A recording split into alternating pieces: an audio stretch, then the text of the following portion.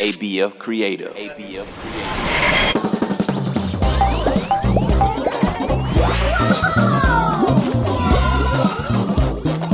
5-Minute Mysteries. What's up? Kiddy Casey here, but you can call me Casey for short. I might look like an ordinary kid, but really, I'm the greatest detective in the city. My mission? To investigate all of life's mysteries. That means everything, from ancient puzzles to creepy cryptid encounters and mind-boggling science secrets. Hear that sound? That's music to my detective ears. Know why? Because it's the Mysterious Minds Agency, sounding the mystery alarm. I better pick up. The suspense is killing me.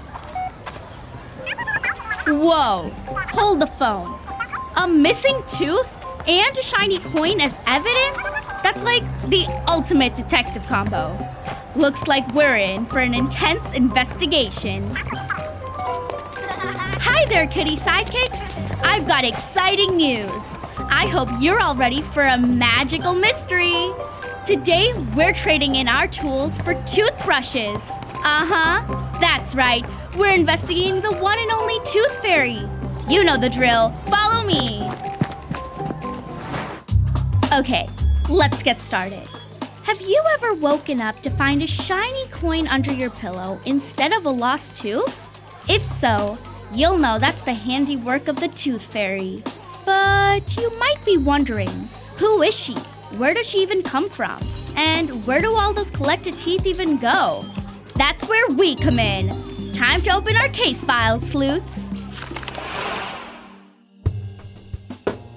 Check this out. Records show that the tradition of getting paid for a lost baby tooth goes all the way back to Northern Europe, as early as the 1200s. Pretty neat, right? Oh, and here's a fun fact. The Vikings thought a child's lost tooth would bring them good luck in battle, so they'd hang them on necklaces. Wow, I'm not sure I could pull that off. Anyways, this story didn't begin until much later. Around the 17th century, tales of a little mouse who collected teeth started to pop up all over France and different Latin countries. And then, in the 1920s, the story of the little winged fairy, we know as the Tooth Fairy, got popular across the United States. I guess that's when kids started noticing that their teeth were suddenly vanishing from underneath their pillows. There are a lot of Tooth Fairy theories out there, Sidekicks. Some people say she collects our teeth in order to build her sparkly castle that she brushes every day. Others think the Tooth Fairy is doing the job to spare us kids some free change. Ooh, and some even think that she could be a tiny dentist from a different dimension. Whoa, that's crazy! I've never heard that theory before. The final guess is that parents came up with the whole thing to help kids get over their fear of losing teeth.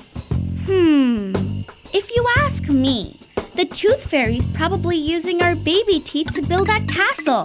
I mean, think about it. What else would she do with baby teeth? And she's got to live somewhere, right? With all the teeth she collects, the Tooth Fairy could probably build a castle so big it has over 100 rooms. Now that'd be a place I'd love to visit. But what do you think, Kiddy Sidekicks? Is the Tooth Fairy fact or fiction? Let's take a moment to shine some light on our mystery word of the day. Today's word is folklore. That's a term for the traditional stories of a group of people, often passed down through generations, like the stories of the Tooth Fairy. It's time to dive into the wild and wonderful world of our mystery email. Sidekick Ryan wants to know, does the Tooth Fairy herself lose teeth? A great question, Ryan. I've never thought about that before. Maybe she doesn't because she's a magical creature.